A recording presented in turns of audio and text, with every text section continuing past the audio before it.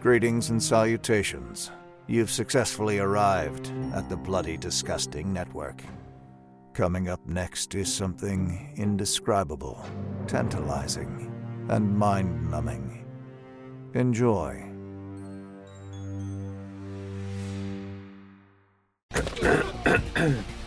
Oh God, I'm not watching this game again. Yes, I know. It's terrible. Terrible. I'm telling you, it was a solid 7. Guys! What? What is it? Why are you out of breath? Guys! You know what the score to the Nick game is? What a bozo. Guys! We have got ourselves a sponsor!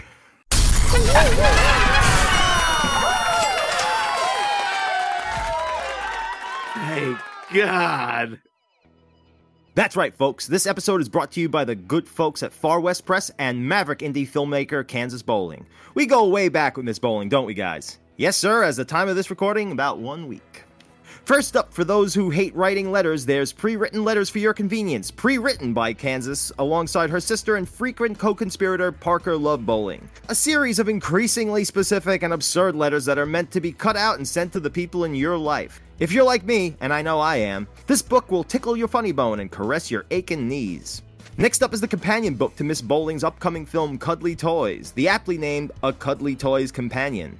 All kidding aside, I was shown a screen of this film, and it is nothing short of a masterpiece. Oh, don't worry, folks. You're gonna hear a lot more about this film from me in the coming months. I was genuinely floored by it. This book follows the harrowing and often hilarious adventures Kansas and crew went on in making this soon-to-be classic. If you love film, filmmaking, and crazy behind-the-scenes stories, this book delivers all that in spades. And fret not, you needn't be familiar with Mrs. Bowling's oeuvre. How do you say oeuvre? Am I saying oeuvre right? Oeuvre? Yeah. You don't need to be familiar with Miss Bowling's oeuvre to enjoy this pair of books. You must simply be of unusually high intelligence and distractingly attractive, which is how I see our audience in my mind's eye. But now is your chance to prove it with action by heading on over to farwestpress.com and picking up pre-written rubber baby buggy bumpers and picking up pre-written letters for your convenience and a Cuddly Toys companion. While you're out, check out kansas-bowling.com to see what goings-on she's up to lately. You'll be supporting our shows by supporting our new sponsors, Kansas Bowling and farwestpress.com. Thank you for listening, folks. I love you. I think I got it. All right, Judd, you got it yet? Is it done? Yeah, it's at the last 20 seconds. All right, Justin is like... Said knocking at death's door. Justin is the kid who's like, I'll just do my homework in the morning, all grown up. He's watching the episode as we record. He's a little sick in this mommy's baby. He's sick. Some pretty big setbacks the past few days. Well, anywho, welcome everybody to Zoning Out. I'm Christopher Feinstein. John Sachs. Frank Bonacci. And Judd. Judd Sicken Boy. And Judd. You sound like Billy West's impression of Lucille Ball at the end. Oh, Howard. Why do you bother me? We are here today. Sorry. To discuss Season 1, Episode 11, And When the Sky Was Opened, with an air date of December 11th, 1959. 3 astronauts return to Earth after seemingly having made an encounter that dooms them and their craft to erasure from existence itself. Gentlemen, what do we think? I think Clegg Forbes is the greatest man name ever. Lieutenant Colonel Clegg Forbes. There's a lot of good Army names. Major Ed Gart. Harrington. Ed Harrington's pretty classic. Colonel Ed Harrington.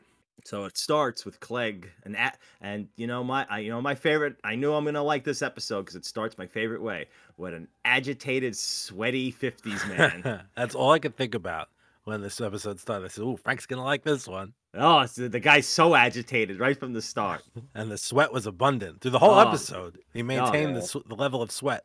He's glistening that whole episode, Rod Taylor. So this agitated man runs into a hospital room. What do you call those? Yeah, go with that. A hospital room, I think. Yeah, hospital room. I don't know what else you would call it. I don't know what else they're called. Is there? No. If they have another name, fuck if I know. So he goes to see his friend Major Guard, who's just sick of getting thermometers in his pussy. His pussy. How you feeling? Are you serious? You know, one more thermometer in my puss, I'm going to absent myself without leave from this establishment. That's what he says. He says my puss.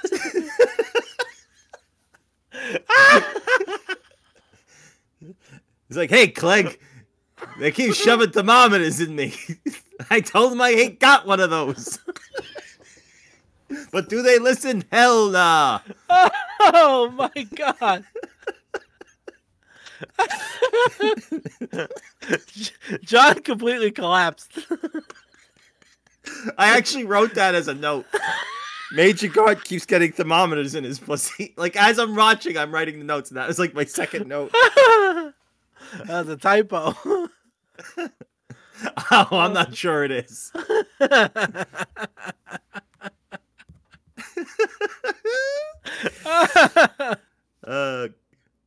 Good night, folks. You know, one more thermometer in my puss. He comes in screaming about a... You gotta hit me right off the bat with that.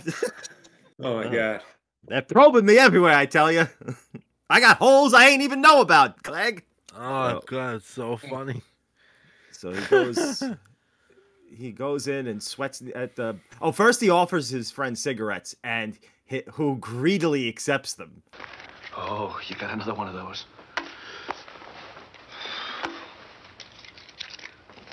Oh, yeah. And he starts talking about it. It's like, so he shows him the papers, like, hey, 2 astronauts have landed back to Earth after 31 hours in space, and they were out of satellite communication for 24 of those hours. We don't know what happened in those 24 hours. And Clegg is yelling about his friend, a third astronaut that they had with them, that Gart has no recollection of. Is this like, he was right there. He's our boy. Who's Gary? Who's this Gary? Yeah. Who's this Harrington person? Look again. It's No, Gary. no. It's our boy, Gary. He's our 16-year-old boy. I don't know what the hell you're talking about, Lucy, and I want you to shut up. He's our boy, Harrington. Weird science? Nobody? Yeah.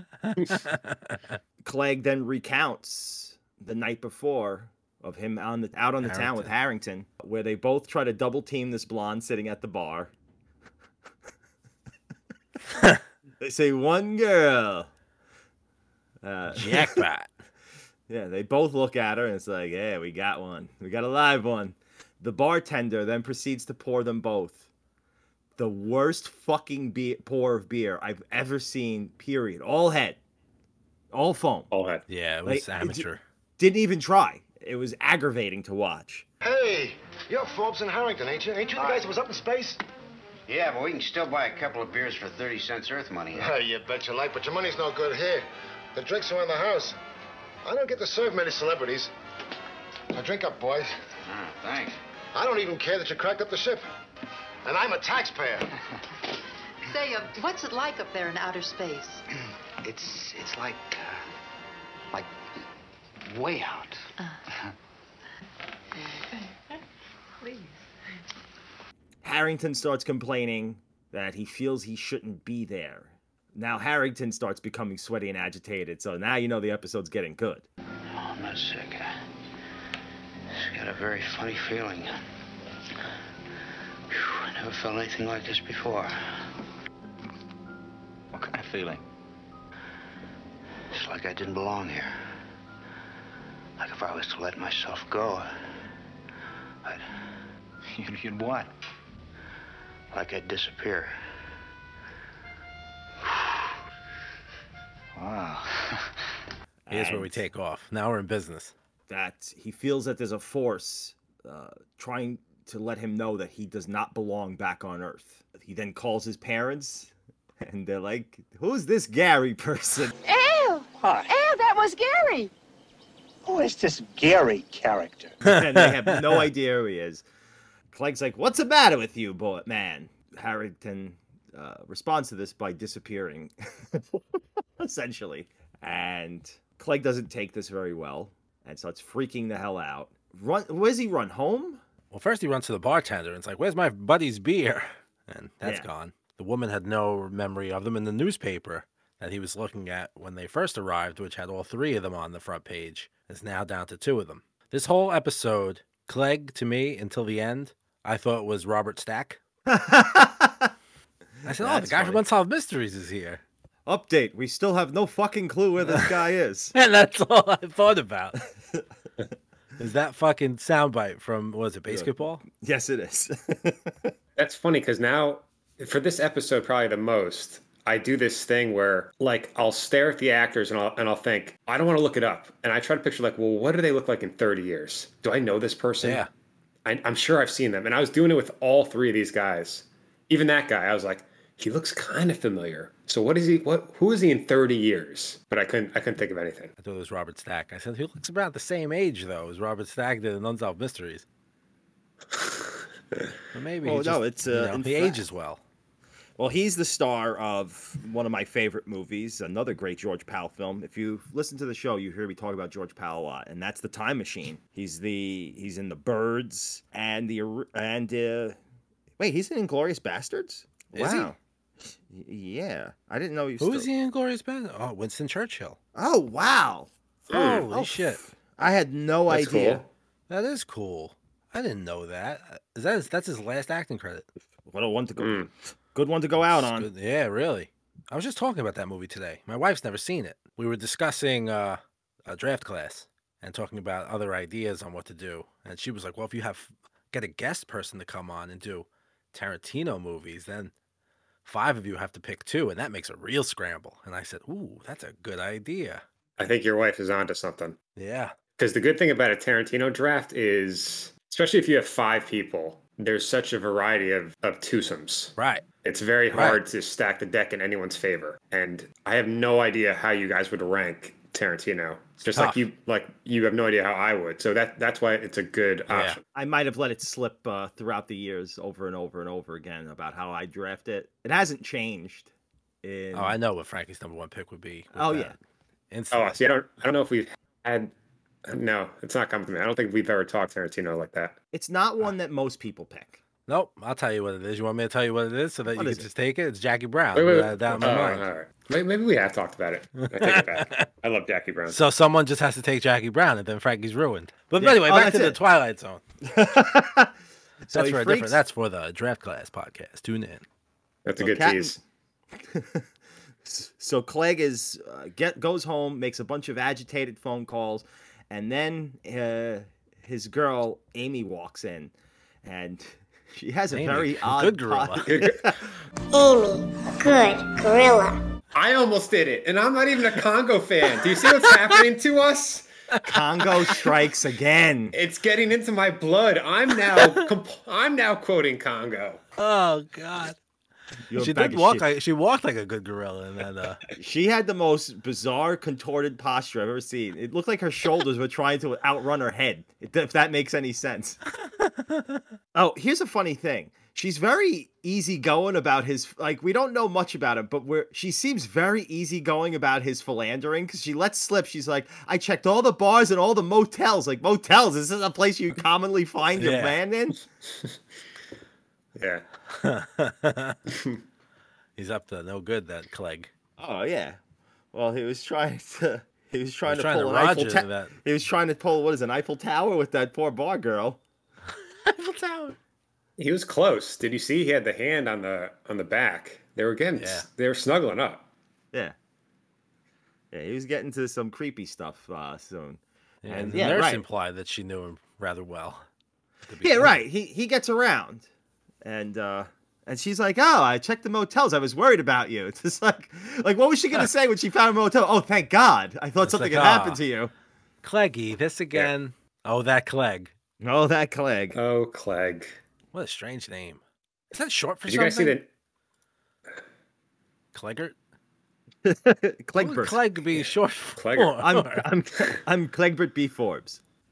I'm Clegginson. Cleghorn? I mean, that's the only thing I can think of. What is the name Clegg short for? Yeah, let's look this up. Stop the show. We need to know this right now. I can edit this out later. This is important. It's just Clegg. So people just wouldn't just naming their kids Clegg willy-nilly back in those days, huh? It's a Scottish name. That makes sense. Ah, okay.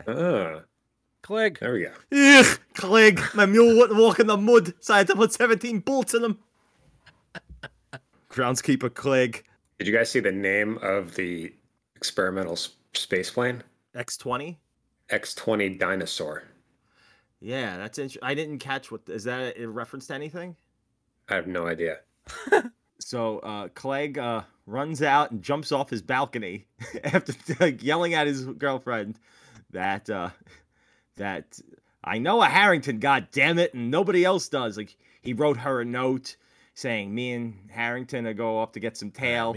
Don't wait up for me. And then he's like, I'm going to get some tail. And then she doesn't believe him, so he jumps off his balcony. And then Hulk smashes his way back into the bar to look for Harrington, that is now closed. Yeah. Then collapses, and then we go back to the present where he's with his old pincushion Gert, saying, "I think I'm gonna be disappearing next." And he runs off as he's wont to do in this episode. This whole episode is just having Rod Taylor run out shrieking in a different location. He runs out shrieking in like 5 locations in this episode. They give him the duo in the bar. It's like he runs out of the bar screaming, but then he runs out of the phone booth in the bar screaming. It's like they just started putting him in things. It's like, all right, now go get in this closet and run out. We need him to run out of something. We need him to run back into the bar. This time he breaks through the door. Then he runs out of the hospital room. And this is the last time he runs out of anywhere, because he is then blipped out of existence. And Gert is left pondering this, and then we cut to the next day where the hospital room he was staying is now empty. And the X-20 ship no longer exists. Erased from existence. Yeah, so essentially time came in and said, "Scram, McFly, cutting in," and started wiping out everybody. But poor George just couldn't get the courage to kiss Lorraine in this time. Then Rod Serling shows up and tells you, once upon a time, there was a man named Harrington. A man named Forbes, a man named Gart. They used to exist, but don't any longer. Someone or something took them somewhere. At least they are no longer a part of the memory of man. And as to the X-20 supposed to be housed here in this hangar, this too does not exist. And if any of you have any questions concerning an aircraft and 3 men who flew her, speak softly of them, and only in the Twilight Zone. Yeah, I like that they never tell you what happened to them. No, yeah, it's just kind of like, see ya. This is just about the fear of the unknown. That's what this episode's about. Again, hearkening back to the very first episode where it was all about the anxieties around the space race. Yeah, and based on Richard Matheson's short story. Yes, and this is a name that's going to come up a lot, either in just this show or elsewhere, because as we're about to learn, Matheson is a bit of a fucking giant when it comes to TV writing. Yeah. Can I give you guys the lead in to Matheson? Oh, sure. Go nuts, dude. So this is when they're prepping for the show. Serling wanted to find new talent to help them write. He was contractually obligated to write 80% of the scripts. So he opened up the show for unsolicited writers. Here's what he said happened after he did that. This is Serling. I got 14,000 manuscripts in the first 5 days. Of those 14,000, I and members of my staff read about 500. 498 of those 500 were absolute trash. Hand-scrawled, laboriously written, therapeutic pieces of writing from sick people. Of the 2 remaining scripts, both of professional quality, neither fitted the show. So they held a screening of the pilot, and established writers were invited. 2 of the writers who came, Charles Beaumont and Richard Matheson. So that's how they linked up. Wow. Huge influence on Stephen King. This is what Stephen King said about Richard Matheson. Oh. Quote, "He was the first guy who seemed to be doing something that Lovecraft wasn't doing. It wasn't Eastern Europe. The horror could be in the 7-Eleven store down the block, or it could be just up the street. Something terrible could be going on in a GI Bill type ranch development near a college. It could be there as well. And to me, as a kid, that was a revelation. That was extremely exciting. He was putting horror in the places I could relate to." I mean, that's like the light goes off in Stephen King's head, like, oh, fuck. put the horror in things that people can feel and they can, it's like in their lives. And that's Stephen King. That's why he's the king. Yeah, he was heavily influenced by Matheson. When Matheson died, he came out and like wrote a whole, like almost like a tribute to him. Dude, can I just list off some of his credits? Yeah. Dude, in 1954, he writes I Am Legend, one of the most influential science fiction stories ever. It's been made into a film 3 times at last count. Ripped off God knows how many more times. The second version of The Omega Man with Charlton Heston's my particular favorite, if anybody's asking, and nobody is. He wrote some of my favorite films for Roger Corman and AIP, where he did a lot. He wrote the scripts for the Poe films, that Poe cycle, Edgar Allan Poe cycle of films that Roger Corman made at AIP, American International Pictures. Wrote the book for The Incredible Shrinking Man. Wrote the book Hell House, which became The Legend of Hell House. Excellent movie. Wrote the book that Somewhere in Time was based on. A Stir of Echoes. He wrote the book Steel, which became the movie Real Steel. Oh, dude. And do we even talk about the episodes he's written that are so amazing? Oh, and let's go into his TV writing. His TV movie writing, which is of particular interest to me. Wrote The Night Stalker, Kolchak the Night Stalker, another one of those hugely influential TV movies. So, dude, the 70s, I think I've brought this up on this show or the other show, 70s TV horror movies are amazing. It's something to deep dive into. A lot of them are on YouTube, and a lot of them are written by Richard Matheson, at least the ones that you should be bothering with. Dead of Night, another great film. Trilogy of Terror is another one that people always talk about. And of course, if you've been listening to our Spielberg draft over at our Draft Class podcast, you'd know that he also wrote the script for Duel, Steven Spielberg's first feature film job, or one of his first feature film jobs. So it's the one that put him on the map. I keep using this term when I talk about Twilight Zone writers, but it seems to fit. He was a machine. Yeah, you want to hear what Stephen King had to say about him when he died? Yeah. His tribute to Richard Matheson. He said, "We've lost one of the giants of the fantasy and horror genres. From The Beardless Warriors, his brilliant and largely unread World War II novel, to The Incredible Shrinking Man and all the wonderful Twilight Zone scripts and stories. Matheson fired the imagination of 3 generations of writers.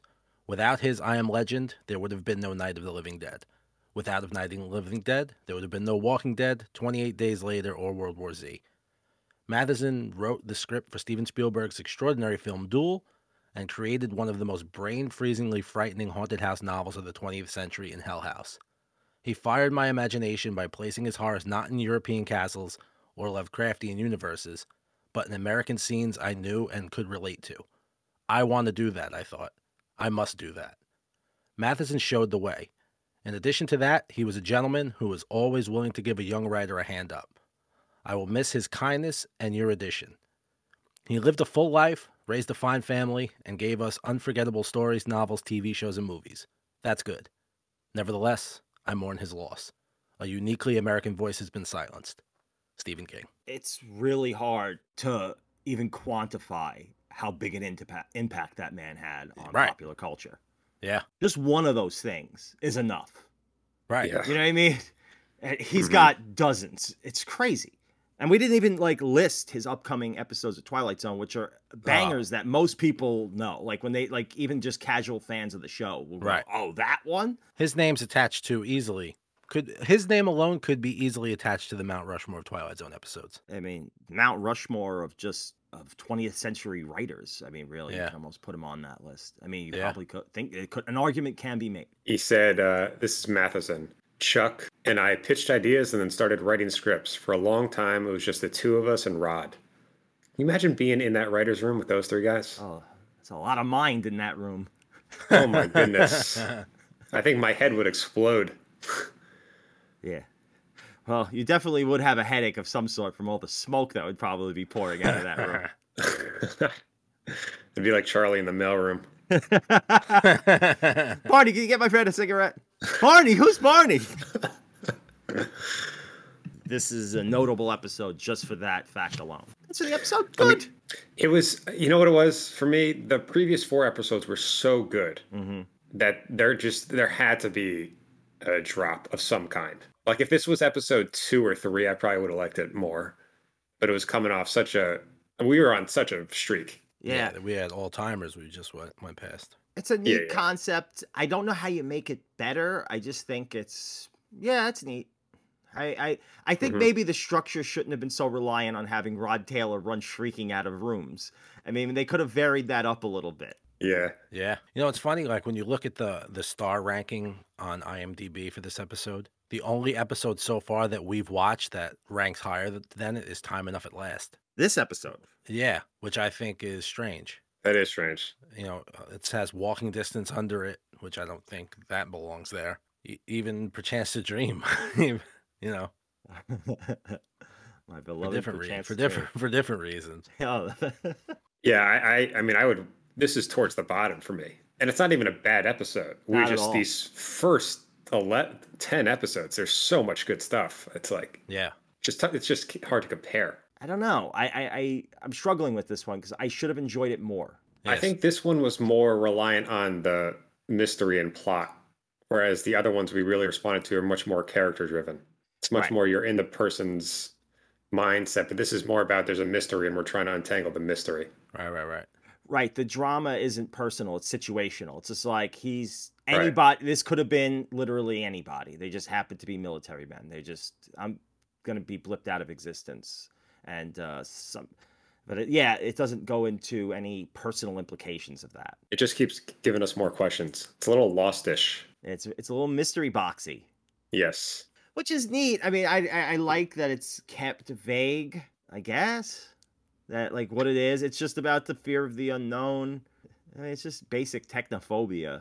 It really doesn't have any substance behind it. It's just like, what if you go into space and then you come back and disappear? It's like, oh, that would suck, I guess. You don't know what's going to happen. The moments when the guys realize, oh, they're about to fade out or disappear, we find that out because they just kind of know. And they run away screaming. There's a lot of tell. They run away screaming. There's not a lot of show, don't tell. It's just, they're just, oh, I'm feeling it. I'm feeling the loss of existence. Right. Watch out. Like there's a scene where I had to rewind this because I thought like maybe I missed something. When Clegg is disappearing, it takes place in front of a mirror. So I rewatched it. I'm like, oh, is he not in the mirror? But he is in the mirror. That turns out that's a fuck up. That's a legitimate fuck up. Oh, really? Right. So that was yeah. No, like they said, like it was just they framed it slightly wrong and it wasn't caught at the time of shooting, so they had to eat it. Because I was going through the same fucking thing as you. I'm just like, oh, he's not in the mirror, but he's clearly in the mirror. He's in the mirror. Right. Then I saw his hand and I said, oh, wait, he is there. What happened? And so I was like sitting there processing. I guess I'm not supposed to take anything away from that. And then he goes, oh, Jesus. And he runs out the room.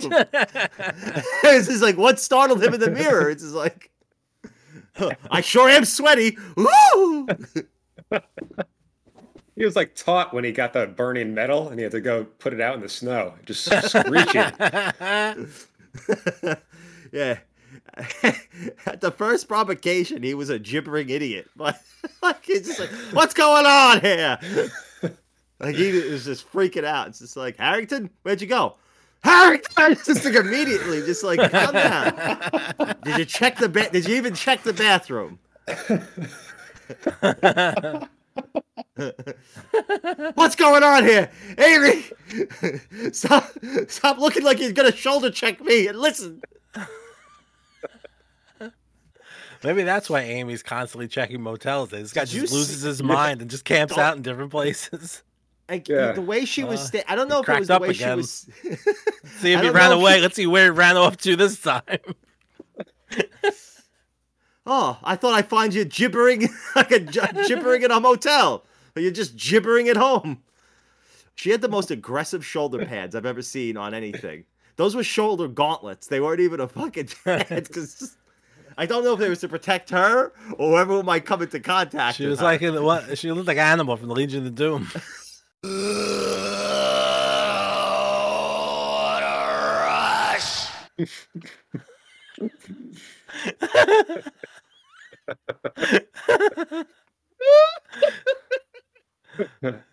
So when the door opened, just said, what a rush.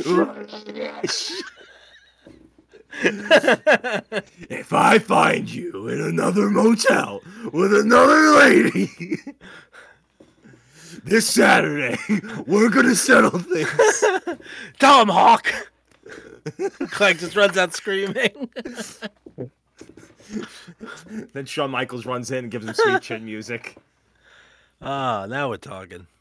Remember when Shawn Michaels threw Jannetty through the barbershop window? Oh, do I? Oh, that was like an all-timer for me.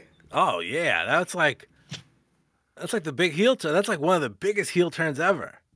That's seeing that coming. I mean, man. It's like my parents getting divorced, and then that. It's like neck and neck. For, oh my god, what is happening? Nothing's going to be the same now. My world is shattering. Did you ever see? While we're talking about people getting put through windows in wrestling, did you ever see when Shane O'Mac? I think it was Mark Henry trying to put him through, or was it? No, it wasn't Mark. Kurt Henry. Angle. It was Kurt Angle trying to put him through the glass, but it wasn't. It wasn't breakaway glass. Yeah, it was just slamming him into plexiglass as hard as he can until it eventually broke. But guess what else broke? Poor Shane O'Mac's dome. Everything. Oh, he was German suplexing him, just flipping him over his head. Yeah. Into this fucking just against the wall until the wall gave out. Ugh. Yeah, that was awesome. That was when wrestling was great. Yeah. Listen, we had a good run of great episodes, interesting episodes. That's not over yet either. I mean, there's still plenty. No. No, it's just that was a run.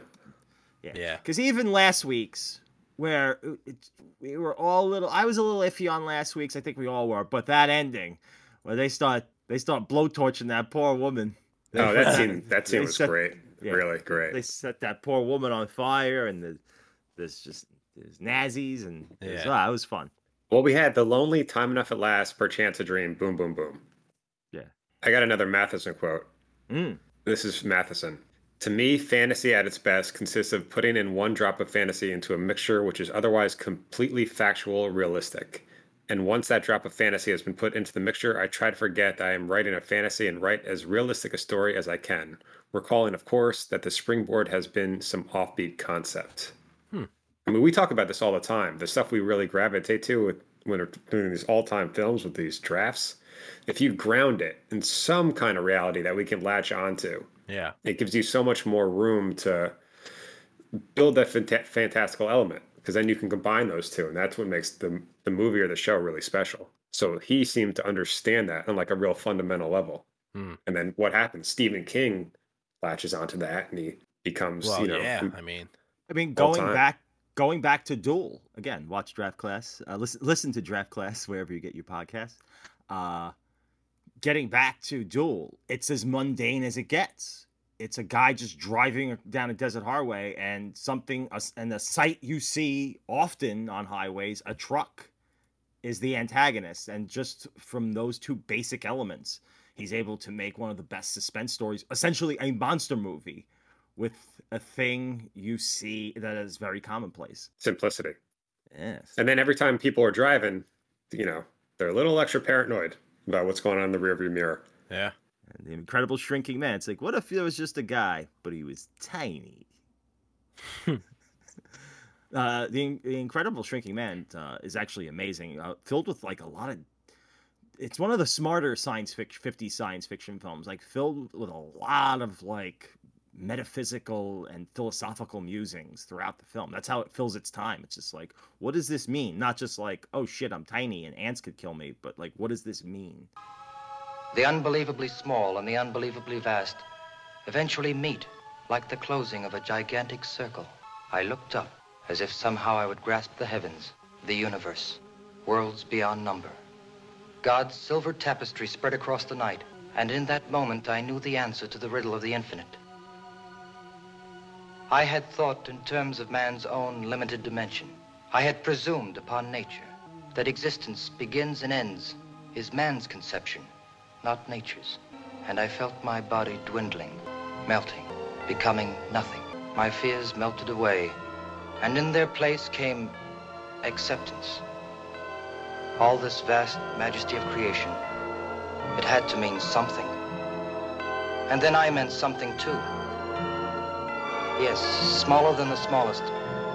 I meant something too. To God, there is no zero. I still exist. Pretty heavy stuff. Matheson write Jaws 3D? Did he? I have that in a note here. I don't know if I hallucinated and just jotted that down in a fever dream, but it's in my note. Jaws 3D. we need our crack staff to make sure that's real. Oh my God, it is. Hold on a second. Since I'm actually glad you brought this up, because this is something I wanted to go here.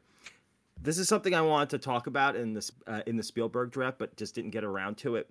Did you ever hear the original pitch for Jaws 3 called Jaws 3 People Zero? What do you mean? Okay, so you that's have great. it. Yeah, so let me just see if I could, if my internet would work. By the way, one of my friends was like apoplectic that Saving Private Ryan was not taken in the first 2 rounds. Oh man, listen. He was like, I don't understand. I need answers. How is it still available? I was listening to it with my wife this morning. She's like, "How did Jurassic Park make it to round 2?" I said, "I don't know. I was shocked. Doesn't make any sense." There's a Because bunch of those, yeah. I'm a weirdo. I haven't seen a lot of good movies. Okay, Harvey Firestein. It's bad, I know. I'm sorry. I gotta call my mother. I gotta call my lawyer. I'll forget my lawyer. Independence Day, folks. So, okay, Oh, so I found it too. Go ahead.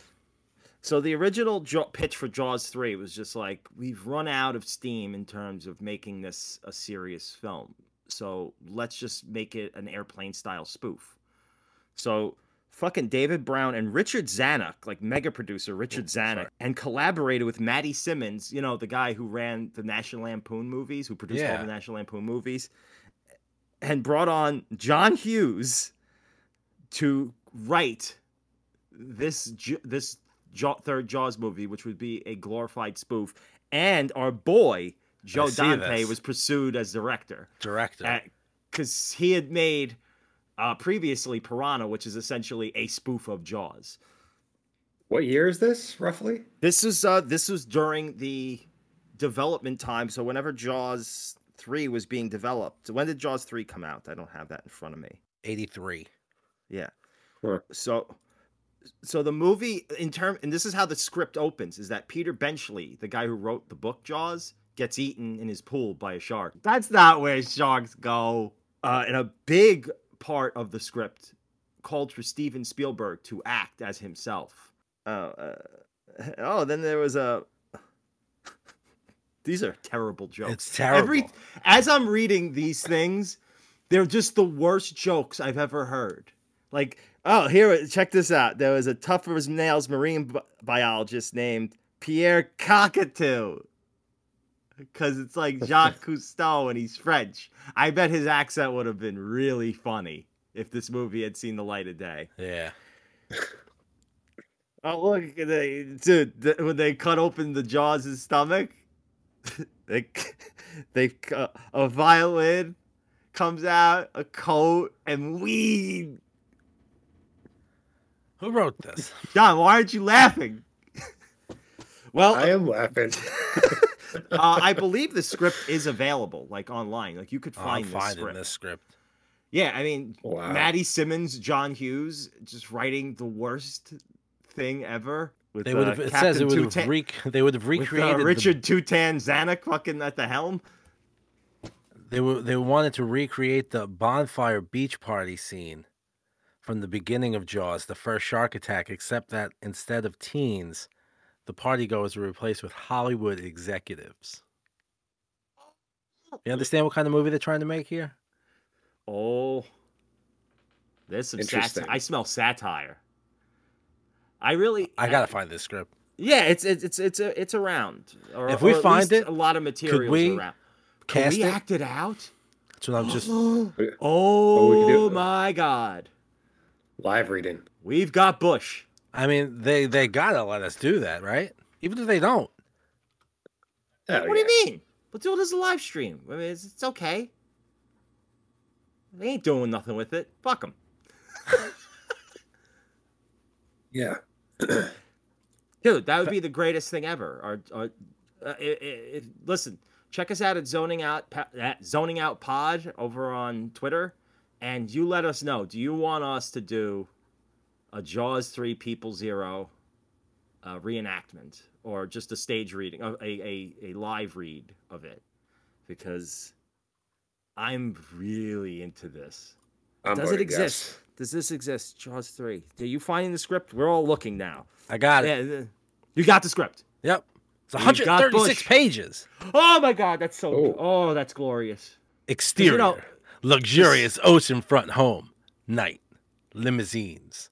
6 or 7 large black limos are parked in front of an expensive Malibu home. Chauffeurs are standing by the cars, some chatting with one another. Camera moves around the house down to its private beach. Cut to 6 or 7 very old, very wealthy movie moguls. Oh, we're getting right to the action. Okay, wait. Who's credited to the script? Does it say? Let's see. Original story by Maddie Simmons. Second revised final draft written by John Hughes and Todd Carroll. Dude, this is insane. This is incredible. 136 pages. Well, that's how you know John Hughes was around. Because if you listen to our Thanksgiving draft, we're not giving anything away because someone still has to draft a little piece of that. There may have been a long John Hughes movie discussion. Very long. Yeah, now we're 36 pages. Now you factor in maybe if you place that a minute per page, that's a 2 hour and 16-minute airplane style spoof movie. Oh my God. That's oof. Well, okay. I'm sure stuff would have been cut before production, but yeesh. Yeah, this got far. Like this got far into development. Like this wasn't like crazy. Like they weren't just bumping line. They weren't just doing rails off a hooker's tit and fucking just shooting the breeze over this. This like made it very close to going into production. I can't believe this is real. Yeah, me neither, man. Oh, this is. I feel like we just found the grail. Holy shit! It was funny when we were doing the Spielberg draft. And we got into a whole Jaws discussion. I had it in my notes to bring up, but I just said, you know what? This will be a very big topic of discussion if I bring it up here. So I said, and those episodes are pretty long to begin with. So I said, you know what? Let's hold it off. And then you brought it up, and I'm like, oh boy, here we go. Oh my God. I'm so happy we found this. Oh yeah, this could be a thing. Like I'm going to greedily read it tonight. Yeah, please send that out. Because there's so many. How is it 136 pages? Because dude, there's no cap on brilliance. Well, that's it, folks. Stay tuned for that. Twilight Zone 3, Audience 0. Zoning Out 3, Audience 0. Stop eating my sesame cake. Well, next time, The Twilight Zone gives you its own peculiar, oddball brand of gift-giving. Mr. Steve Cochran and Mr. Ernest Truex combine talents to tell a story about a little man who has what you need. Our next offering on The Twilight Zone.